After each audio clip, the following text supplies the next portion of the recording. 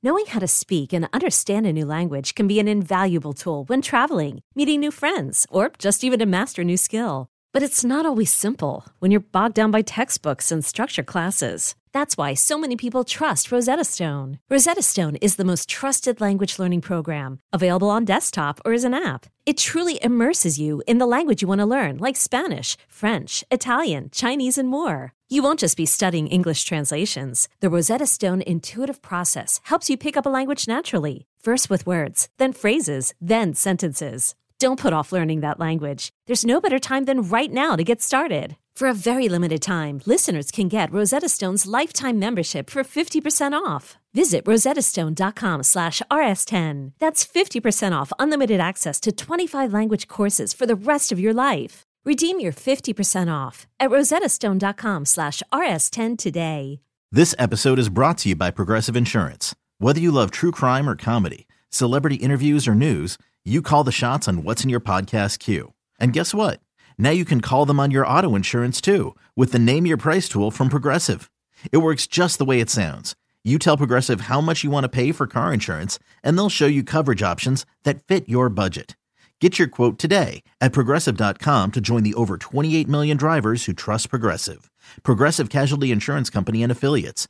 Price and coverage match limited by state law.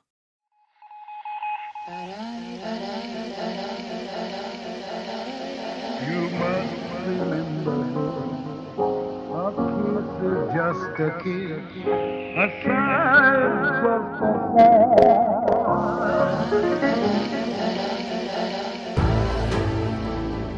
Welcome to another episode of You Must Remember This, the podcast dedicated to exploring the secret and or forgotten histories of Hollywood's first century, part of the Panoply Network.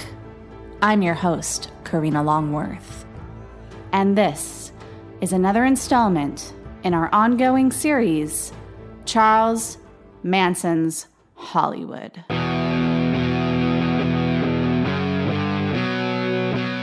If we are to believe certain Manson family members, as many as 35 murders were committed by Manson and or his followers, although those figures may have been exaggerated by Manson and family members like Susan Atkins, who seemed to delight in their reputations as outlaws, even, or maybe especially, after it cost them their freedom. Still, most discussion of the quote-unquote Manson murders centers around the horrible deaths of actress Sharon Tate and her friends at the home she shared with Roman Polanski on August 9th, 1969. But as we've tried to show in this series, the killing of Tate and friends was part of a chain of events. Today, we're going to talk about the first Manson family murder, the murder that catalyzed the more famous Manson murders, and we're going to learn about the man who is currently in prison for committing that murder, a man who never considered himself a member of the Manson family at all, a man who has alternately taken responsibility for the killing, claimed Charles Manson had nothing to do with it, and also, on the witness stand, said it was Manson himself who wielded the murder weapon. Bobby Beausoleil is the Manson-associated killer who stood the best chance of making it into Hollywood or LA cultural history books for what he did before his association with Charles Manson. A musician, sometime actor, and undisputed stud, had Bobby Beausoleil not been a convicted murderer, he'd be known as a key collaborator of one of the most important experimental filmmakers of the 20th century. A filmmaker who also changed the face of the Hollywood gossip industry. Bobby's tortured, on-again, off-again relationship with this filmmaker makes for at least as compelling a story as his relationship with Manson. Join us, won't you, as we tell the story of Bobby Beausoleil, murderer and sometime muse to Kenneth Anger.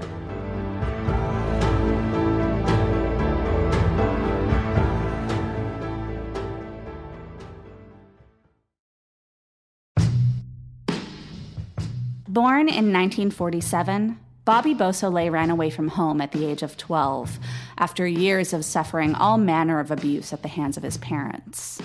He was found brought back, sent to reform school, and then made a ward of the state when he was 14.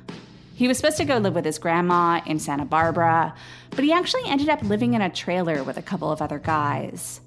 Bobby back then was self-described as a greasy punk. He worked a little bit at a gas station, fixing cars, but even back then, he was thinking bigger. He believed his destiny dated back to what he called ancient Germany. After an arrest for stealing, he was sent back to reform school, where he'd have nightly dreams about a Viking goddess. He believed he was a warrior, had believed it ever since he had been a little boy, when he crafted a Viking helmet out of a large tin coffee can, and disappeared from his rotten home life into fantasies, in which Bobby was the dominant one, in which Bobby won every fight.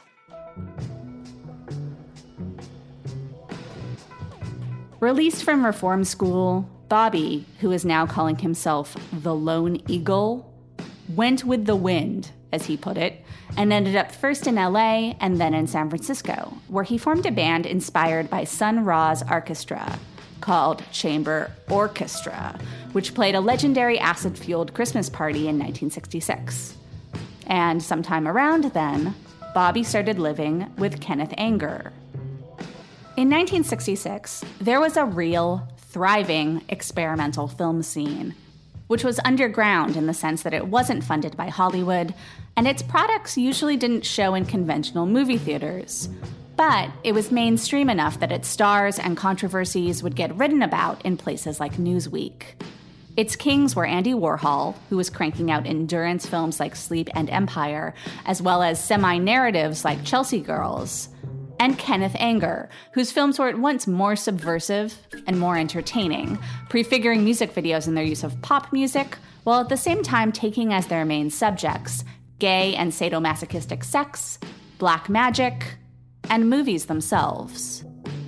Anger was an LA native who had acted in one Hollywood film as a child, a version of Midsummer Night's Dream starring Mickey Rooney. Anger, who identified as queer from an early age, felt alienated from his immediate family and gravitated towards his grandmother, who lived with a woman who had worked on film sets in the 1920s.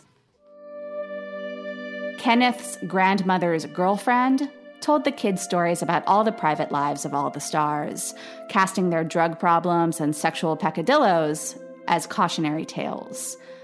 But in Anger's mind, the damaged lives of the Rudolph Valentinos and Clara Bows took on epic proportions.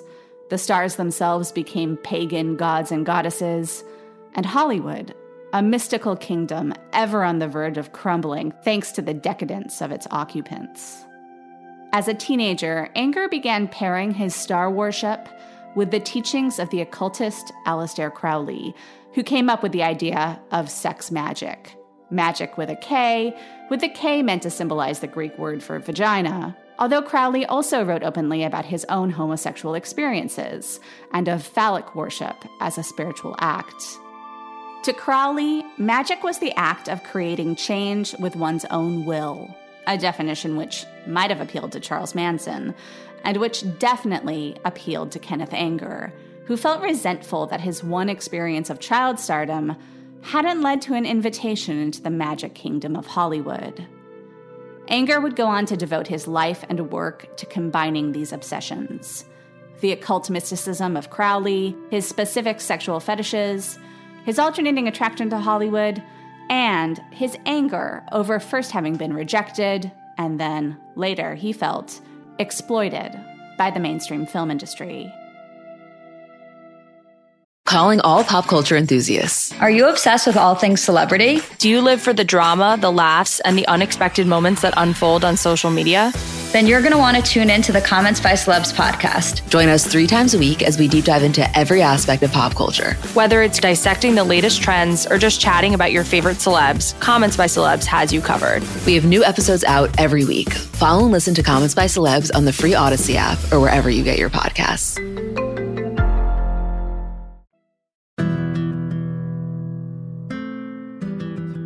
In the late 1940s, being openly gay in most American communities was both criminalized and stigmatized.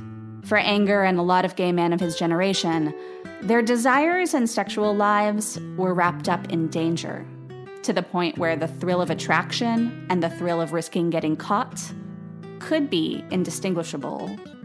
Anger's first major film, Fireworks, was kind of a dream autobiography stemming from an incident in which Kenneth was arrested for public homosexual activity, having been entrapped by vice cops in, of all places, the Camera Obscura on the beach in Santa Monica.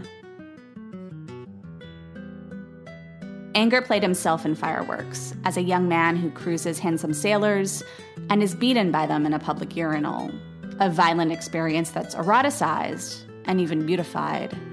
In its time, Fireworks was considered pornographic, and until 1948, Anger would only show it privately. The film is full of blatant and beautifully filmed sexuality, but it also has jokes and nods to surrealism. When it was finally distributed, it caused a sensation, mostly in a good way. Its success allowed Anger to meet Hollywood stars like Gene Kelly, but also people who were stars just to Anger, like Anais Nin and Margaret Cameron, the wife of Jack Parsons, who is credited as the inventor of rocket fuel. But Cameron and Parsons were up to some other things as well. They were heavily into Crowley's sex magic stuff, and in 1952, Parsons died, exploding in an accident while conducting some kind of ritual in his garage. Cameron and Parsons were real heroes to Anger, and the widow, who Dennis Hopper called an out-and-out witch, became part of Anger's coterie, appearing with Nin in Anger's film, Inauguration of the Pleasure Dome, a dramatization of some of Crowley's sex magic theories in the form of a tribute to MGM musicals, making it perhaps the Anger film. But Anger's most influential film was Scorpio Rising, his love letter to biker dudes, which he shot in 1962, and which would be credited for everything from popularizing leather jackets to influencing Martin Scorsese's use of pop music. When Easy Rider became a phenomenon at the end of the decade, Anger himself accused Dennis Hopper, who had hung out a bit with Anger in the 1950s, of ripping off Scorpio Rising's biker fetishism. In fact, Hopper's precursors, Russ Meyer and Roger Corman, probably did see the sensation Scorpio Rising had created on the underground scene and borrowed the biker milieu for their own exploitation films. Though his work was always well received on the underground film circuits and would serve the function for aspiring filmmakers that Velvet Underground Records did for aspiring art rockers, Anger always had trouble making and keeping money. By the late 1950s, he was living in Paris, destitute, and he begged Cahiers du Cinema to let him publish some articles about old Hollywood. These articles became a book, combining Anger's embellished versions of the stories he heard as a child and through third and fourth-hand gossip, with often grotesque photos, like the kind published in antagonistic Hollywood tabloids, like Confidential. Hollywood Babylon was published first as a coffee table book in France. Then a bootleg underground version came out in America in 1964 and sold well. And finally, a publishing wing of Rolling Stone magazine put out a quote-unquote legitimate version in 1975. This release transformed Kenneth Anger from a respected but little-known experimental filmmaker into a well-known expert on the tawdriest of Hollywood gossip.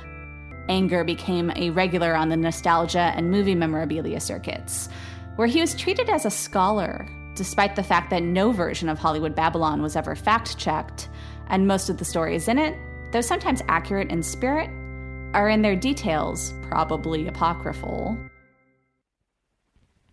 In between these eras of Anger's career, in the mid to late 1960s, he lived in San Francisco, where he gobbled a bunch of acid and became determined to make films capturing the new youth movement overtaking the city. In 1964, Scorpio Rising was booked at the North Beach Movie Theater, which Anger rented an apartment above. Anger, sensing an opportunity, papered the neighborhood with articles about the Hells Angels. Real-life bikers came to see the movie and were pissed at having their culture homoeroticized. And both Anger and the Angels got a lot of press, which had been Anger's intention the whole time. It also didn't ultimately hurt the film when the Los Angeles Vice Squad seized it, leading to a jury trial at which Scorpio Rising was deemed obscene and banned, briefly, until the state Supreme Court overturned the decision. By that point, Scorpio Rising was well known enough that it could play not just underground and adult theaters, but art houses. Straight people, in both senses of the word, wanted to see what all the fuss was about. A similar thing happened in 1966. The same San Francisco movie theater promoted a revival of Inauguration of the Pleasure Dome as an acid test program, inviting hippies to drop LSD in the movie theater. The run was still going on after 2 months when LSD was made illegal, making the Anger screenings a safe public space in which to drop, and for drug-cultured tourists to come and gawk at the tripping hippies. Anger became obsessed with capturing the lightning of the quote-unquote love trip in a bottle. He started planning a film called Lucifer Rising about a fallen angel in the age of Aquarius. Anger's first choice for the part of Lucifer had been Godo Palekis, the child, by various reports aged 3 or 5, of Vito Palekis, mentioned in our first episode of this series as a ringleader of Laurel Canyon hippies and assorted freaks who were known for staging wildly erotic dances at Sunset Strip clubs. Vito and his partner, Carl Franzoni, had been heading a commune which was taken over, to some extent, by Frank Zappa in 1968. 2 years earlier, on December 23, 1966, Vito's child died in their Laurel Canyon home after falling through either a trapdoor or a skylight on the roof of the commune home. With Godo gone, Anger decided Lucifer should probably be an adult, and he started playing the casting couch game. He'd go out and pick up a young man and bring him home with a promise of putting him into a movie as Lucifer. And then he'd meet a new guy and kick the last guy out. Godo Palekis and Bobby Beausoleil had something in common. They both appeared in a pretty incredible quasi-staged documentary called Mondo Hollywood, which aimed to capture all manner of freaks on the Hollywood scene. And since there's ample evidence that Bobby knew Frank Zappa, chances are he probably either met Godo or at least knew his parents.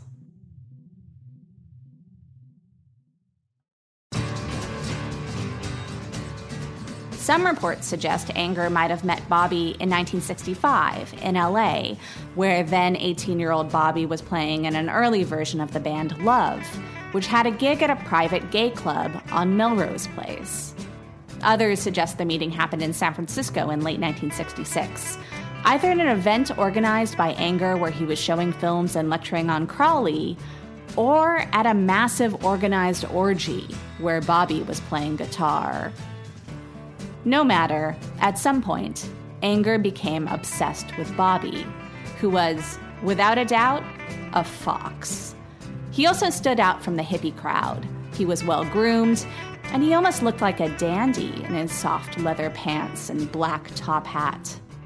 You will become the beloved, and through me you will rise to be feared and held in reverence, Anger told Bobby. As Bobby remembered it, he said I'd be remembered for generations. I said it sounded okay to me. Bobby was not a total novice actor. In Mondo Hollywood, he had played the part of a shirtless Cupid in one of the film's likely less than documentary sections. But he wasn't prepared for Anger's version of filmmaking. Bobby moved into Anger's house, a Victorian mansion which had previously served as the Russian embassy.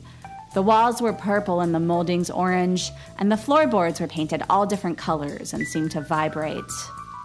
Anger had also filled the place with black magic stuff. Anger was in league with The Process, a British-based cult which, incidentally, had also inspired Charles Manson to some extent, and which had stolen a bunch of artifacts from the Aleister Crowley estate, many of which ended up in Anger's San Francisco house. Anger had already had a boy living with him, but when Bobby showed up, Anger kicked the boy out, telling him, "This is Lucifer, and he must live in his temple."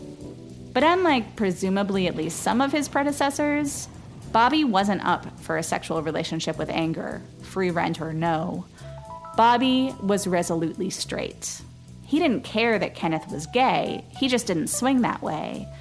And he didn't stop swinging the other way, even though he knew Anger got upset when he'd bring girls home. Instead of paying for his actor's services, Anger gave Bobby food and shelter and a walking stick with snakes carved into the handle, which had allegedly belonged to Crowley. Bobby said he didn't believe in any of Anger's black magic or Satanist stuff, until Anger started giving him pure LSD. With the drugs and Anger's encouragement, Bobby started to believe that he really was Lucifer, or, as he called himself, the angel of disobedience. On one trip, Bobby would remember later, he lay on a bed in Anger's house, a so-called altar bed draped with blue velvet curtains. Anger started chanting Crowley quotes, and Bobby felt like he was receiving cosmic jolts while the fires of hell floated around him.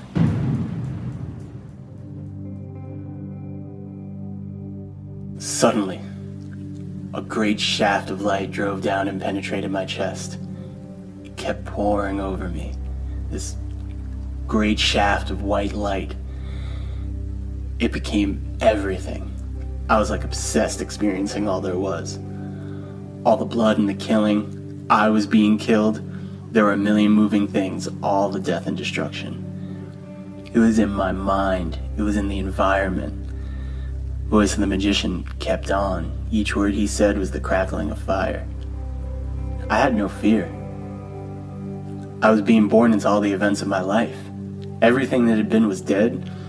I was being reborn, being baptized by tongues of fire. Great demon eyes were glowing above me. Huge, vacant, no fear in those eyes. I was complete. All was complete. There was a great shattering completeness in the cosmic forces. Born into this Flash Gordon world, there was I, wielding the great golden sword of the Vikings. So that was intense.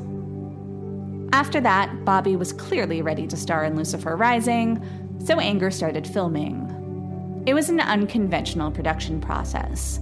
There was no script or outline. Anger would just set up situations and tell Bobby what to do while he filmed. And there was no set shooting schedule. When Anger had money, he'd buy a roll of film and they'd shoot it. Otherwise, Bobby would just be hanging out, waiting for something to happen. He started pestering Anger to get the show on the road. Anger got defensive. He didn't like an actor telling him what to do. This tense situation continued for the better part of a year.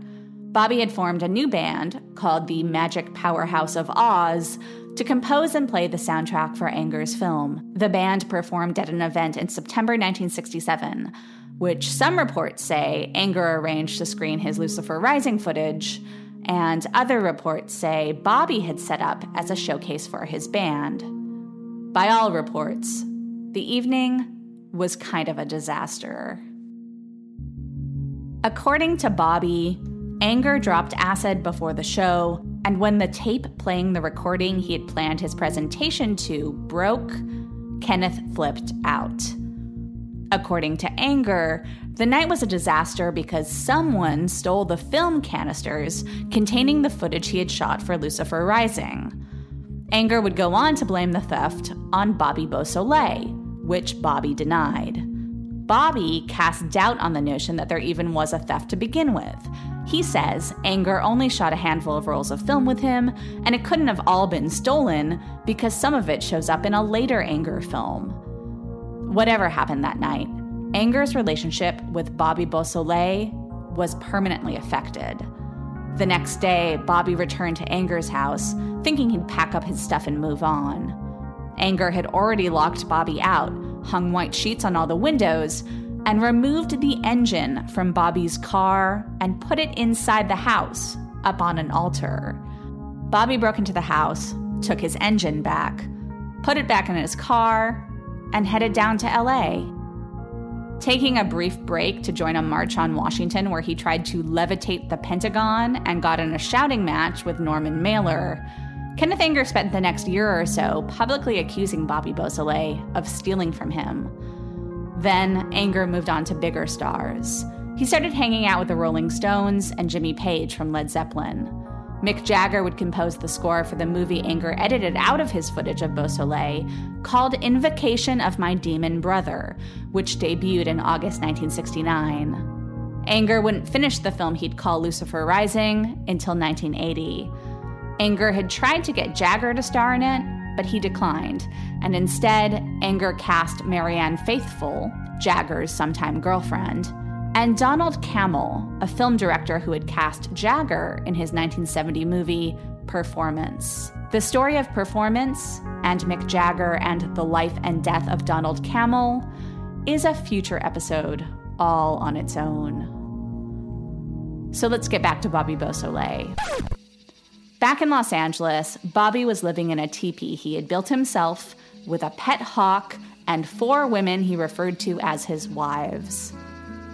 Then, Bobby ended up moving in with Gary Hinman, a Topanga Canyon music teacher who was pretty much in the straight world, but who let hippies crash at his nice house when they were wandering through the area and needed a place to get themselves together. Charlie Manson first met Bobby when the family was living at Spiral Staircase, near Hinman's house in Topanga. Charlie took an instant liking to Bobby. He saw how Beausoleil had no trouble attracting women. Not because he had, like Manson, a complicated philosophy to lure them and a method of flattering and intimidation to keep them, but because Bobby was incredibly good-looking. Rather than see Bobby as a threat, Charlie saw Bobby as a potential asset. Maybe he could help attract a higher quality of girls to the family, girls who weren't so broken down that they needed love so badly that they were able to be tricked into taking it from Charlie. And those girls, in return, could recruit more men who looked like Bobby. Bobby and Charlie became friends, but Beausoleil never formally joined the Manson family. He didn't need them as much as they needed and wanted him. He was happy to hang out, jam with Charlie, and enjoy the attentions of the girls, but Bobby thought too highly of himself to submit to anyone else's will, and submission to Charlie was the driving force that kept the family together.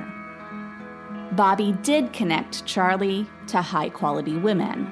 Catherine Scher, the girl Charlie picked up in his cowboy hat who later became a key Manson family lieutenant under the name Gypsy, had been a Bobby Beausoleil girlfriend. So had another future Manson girl, Leslie Van Houten. By this point, Bobby had expanded his period role-playing. Of his first intimate evening with Leslie, he'd later recall, Leslie and I made love on acid. It was a tremendous experience. I was dressed in a Confederate soldier uniform. I had a sword. I had come back from the war. I was making love to Leslie and making love to all the women. Making love to all of them is like making love to one woman. When Gypsy and Leslie got tired of competing for Bobby's attention with his main girlfriend, they showed up at the ranch and asked Charlie to take them in. Charlie told them to go back. He didn't want to make an enemy out of Bobby Beausoleil. But Gypsy convinced Charlie that they were serious, and he relented, because these were exactly the kind of girls Charlie had been hoping Bobby would bring to him. Both were very pretty. Gypsy, who was a World War II orphan and a little bit older than most of the other girls, could act as a leader. And Leslie had gone to secretarial school. Manson assigned her to follow him around and write down the song lyrics he came up with as he went through his day. Bobby also introduced Charlie to one of his own benefactors, Gary Hinman. Hinman wasn't going to join the family either. Hinman was a committed Buddhist. But he did have a house and cars and drugs, and he was very generous with his friends. When Bobby wasn't hanging out with Charlie and the family, he was working in the porn industry, building sets and even acting in an X-rated Western called Ramrodder. You, a member of the adult motion picture-going audience of the community, are now witnessing a preview of the most significant film to be shown in this theater this year. It was only a matter of time until a major American studio filmed a strictly adults-only movie. The legal department of this publicly held company, to allay any possible stockholder outrage, has advised the nervous management not to reveal its identity. Therefore, a familiar trademark that has heralded thousands of fine motion pictures will not be seen before the main title of The Ramrodder. Nevertheless, you will see it, uncut, uncensored, complete, intact, in all the grandeur, scope, technical perfection, beauty, and professional realism of the many great films produced by Pictures Corporation. He got a job at the Gerard Theatrical Agency, where he started as a driver, mostly delivering topless dancers to clubs and actresses to porn shoots. But then Bobby signed his own contract with the agency as a singer-songwriter. He was already known around LA, particularly the Laurel Canyon hippie weirdo occultist scene, as an excellent guitarist. He hung out with Frank Zappa a lot, and even got a vocal credit on the first Mothers of Invention album. Like Charlie, Bobby thought what he was really destined to be was a rock star, but also like Charlie. For Bobby, that stardom continued to seem just out of reach. On the Sunset Strip, Bobby had earned the nickname Bummer Bob, which he hated. When it looked like Charlie might land a record contract via Terry Melcher, Bobby started hanging out at the ranch a lot, hoping he might get discovered too. Of course, that didn't work out. And by midsummer 1969, Charlie and his family were in crisis. Manson was seriously strapped for cash. He had exhausted his ample music industry connections and had come up short. He could feel his control of his followers start to slip. A couple ran away, others defected from Charlie and joined up with one of his rivals, a guy named Paul Crockett. Then, the dimmest Manson kid, Steve Clem Grogan, got arrested for indecent exposure and child molestation. His defense was that it was all a big misunderstanding. The kids wanted me to. The thing fell out of my pants and the parents got excited, he said. Regardless, Clem had been a good soldier for Charlie, rallying the troops around Charlie's various missions. And now he was gone. Clem would eventually reappear at Spahn Ranch, having walked out of a minimally secured state psychiatric hospital. But in the meantime, the family members who were left were starting to become skeptical.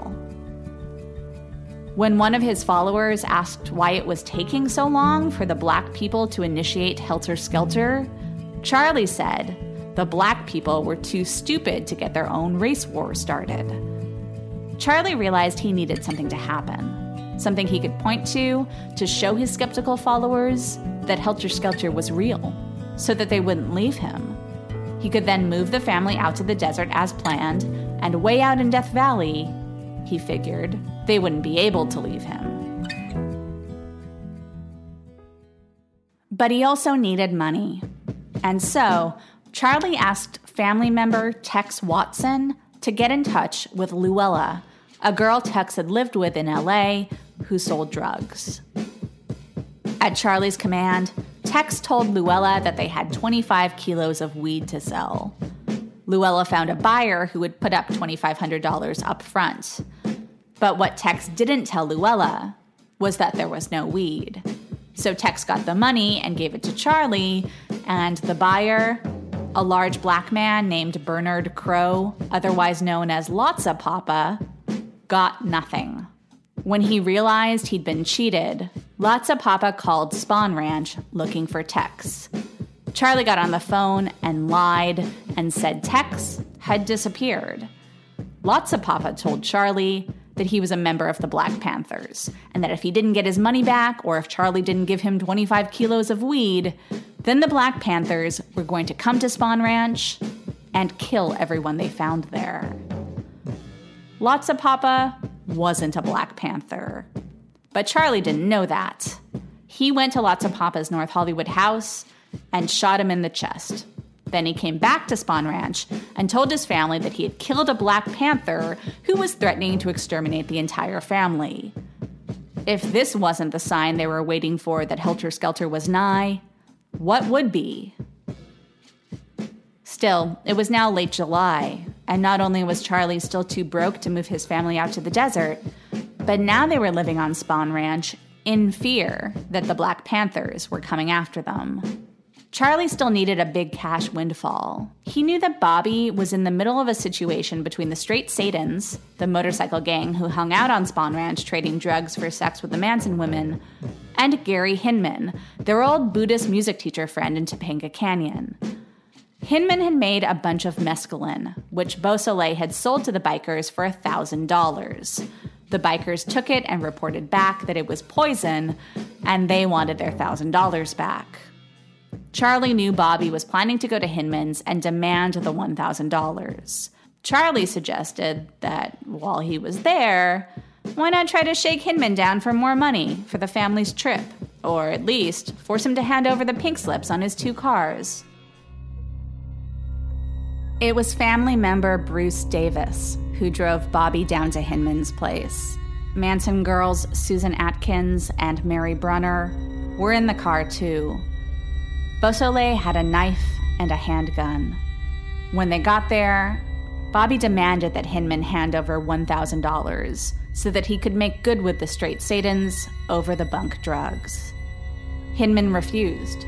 He said there was nothing wrong with the mescaline.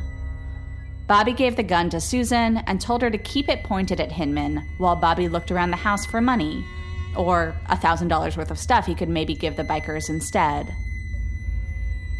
Hinman tried to wrestle the gun away from Susan, and Bobby stepped in and overpowered Hinman and beat him up for a while. Hinman still wouldn't give him any money. But eventually, he agreed to sign over his pink slips on his 2 cars. Bobby called Charlie and basically asked, "Are we good?" Charlie said, "No, we are not good." Bruce Davis drove back to Spawn Ranch, picked Charlie up, and drove him back to Hinman's place. By this time, it was around midnight. Charlie showed up at Hinman's with a samurai sword in tow.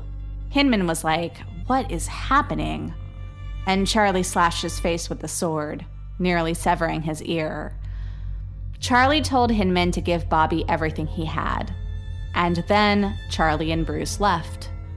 Bobby kept beating Hinman overnight and into the next day, while Mary and Susan told him to hand over his money so he could end his suffering. He maintained that he had no money. And then he made a real mistake.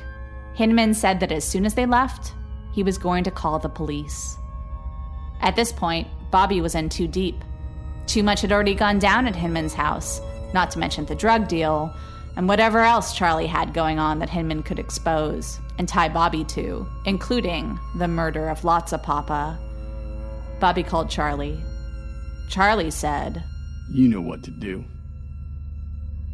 But while doing it, Charlie said, Bobby had better leave a sign implicating the Black Panthers in the crime.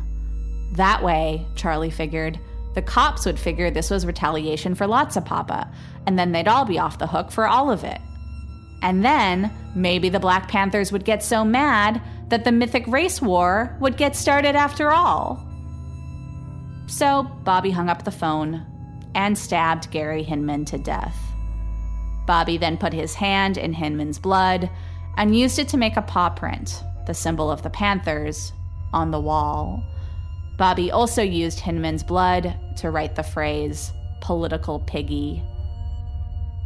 Bobby, Mary, and Susan did their best to remove their fingerprints from the crime scene, stole a set of Hinman's bagpipes, and drove his 2 cars, a Fiat and a Volkswagen bus, back to Spawn Ranch. Bobby kept the Fiat for himself and stashed the knife he had used to stab Hinman in the tire well. It took almost 2 weeks for Hinman's body to be found. By that point, Bobby and Susan had bragged of the killings to several family members. Bobby's main girlfriend, Kitty, was pregnant, and when she learned of the Hinman murder, she wanted to get as far away from Spawn Ranch as possible. But Bobby ended up driving up to San Francisco in Hinman's Fiat and left Kitty behind. That, in the end, was probably best for Kitty. The car broke down halfway up the coast, the cops found the bloody knife in the car, and Bobby was arrested. He told the police he had bought the car from a black guy, thinking this would match their Black Panthers cover-up story. but they were able to match Bobby's fingerprints to a bloody print left at Hinman's place. Bobby was taken to the LA County Jail and booked for homicide. Bobby called Spahn Ranch. Charlie wasn't there. A newish family member named Linda Kasabian answered the phone. Bobby told Linda he had been booked for murder. But don't worry, it was cool. He wasn't going to say anything to anybody. Linda got off the phone and talked over the situation with a few of the other girls, including Mary and Susan, who had been there at Hinman's. They didn't feel guilty. Charlie had told them enough times that death and life were the same, so they believed Hinman had just begun the next part of his journey. But they didn't want Bobby to rot in jail. Or worse, snitch. They started talking about how they might be able to help him get out. We'll talk about what happened next in a couple of weeks.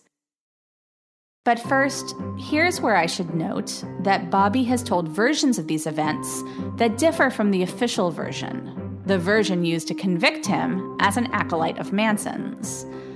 Bobby has claimed that Charles Manson didn't tell him to go to Hinman's, and didn't tell him to or imply that he should kill Hinman.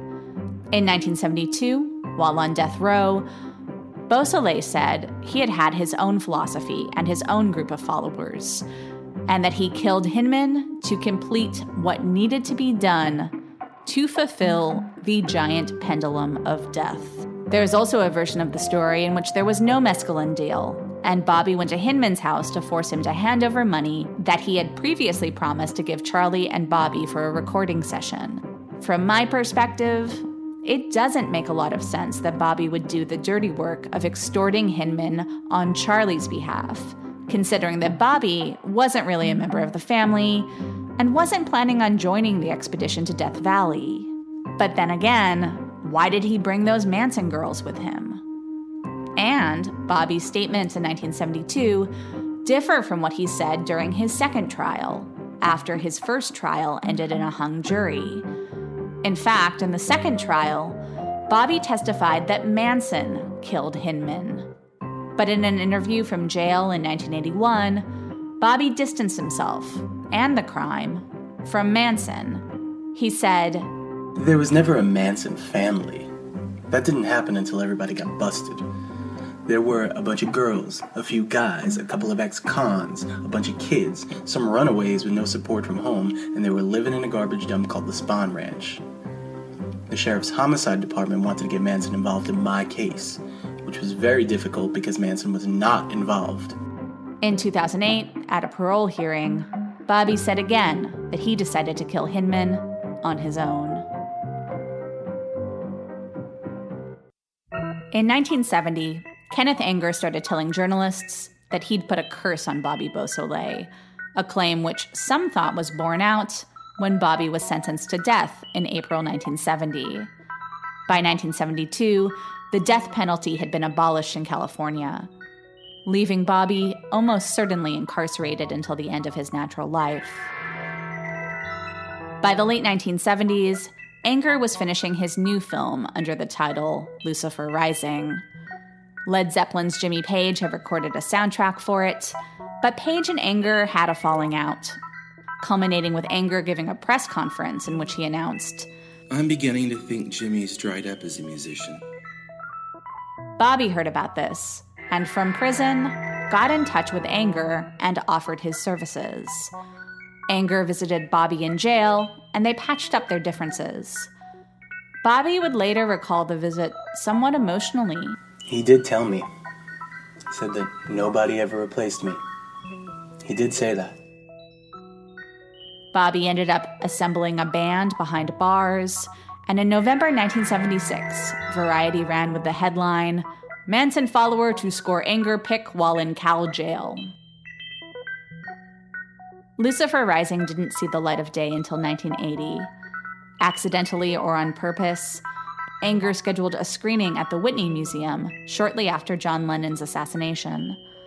That same year, Anger gave an interview in which he spoke affectionately about Bobby. "I still love Bobby, and the fact that he's a murderer doesn't change anything." The filmmaker said. And then Bobby was flipping through a magazine in prison, and he came across yet another interview in which Anger was accusing him of being a thief and bragging about having turned him into a toad. It really hurt me, Bobby admitted. Whole time I was working on the soundtrack and I had written to him and I said, "Look, you know this is bullshit, stop it." As soon as I finished the fucking soundtrack, he did it again. It just broke my heart.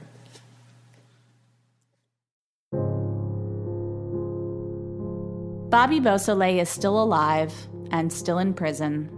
He got married behind bars and fathered a daughter. For decades, there were rumors that he was an active member of San Quentin's Aryan Brotherhood gang.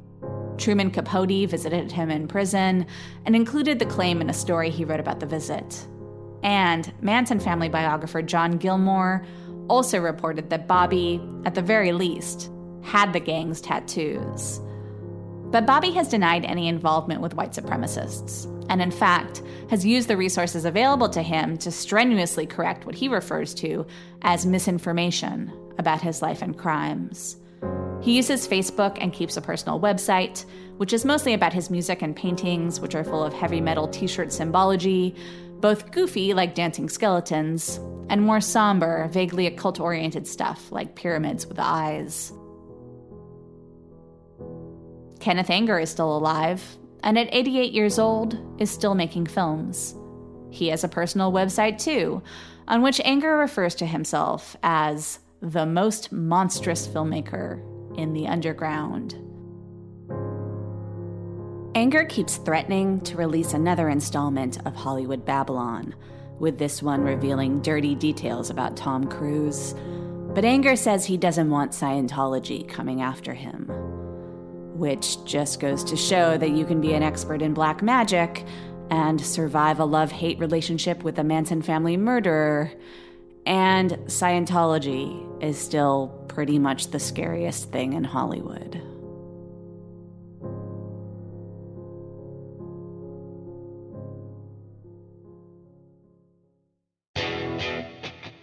Thanks for listening to You Must Remember This. This episode was written, edited, and narrated by Karina Longworth. That's me. Today we had 3 special guests. Sam Zimmerman played Bobby Beausoleil. Sam is a writer at the horror movie news site Shock Till You Drop. Check it out at shocktillyouDrop.com. T.S. Fall played Kenneth Anger. T.S. is the writer of the horror movie Grim Love. And, once again, Nate DeMeo played Charles Manson. Nate's podcast, The Memory Palace, has just begun its summer season.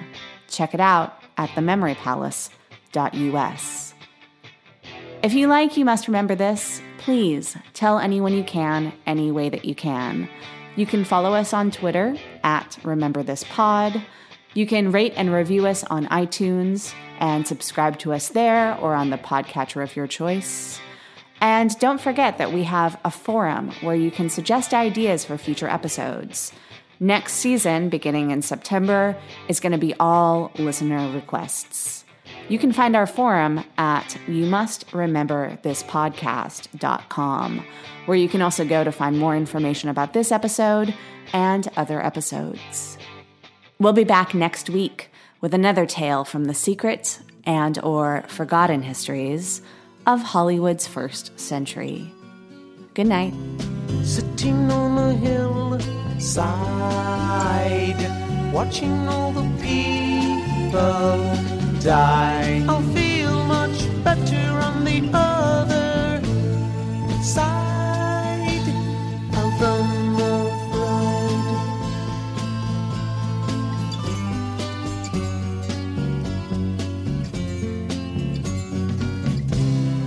I believe in magic.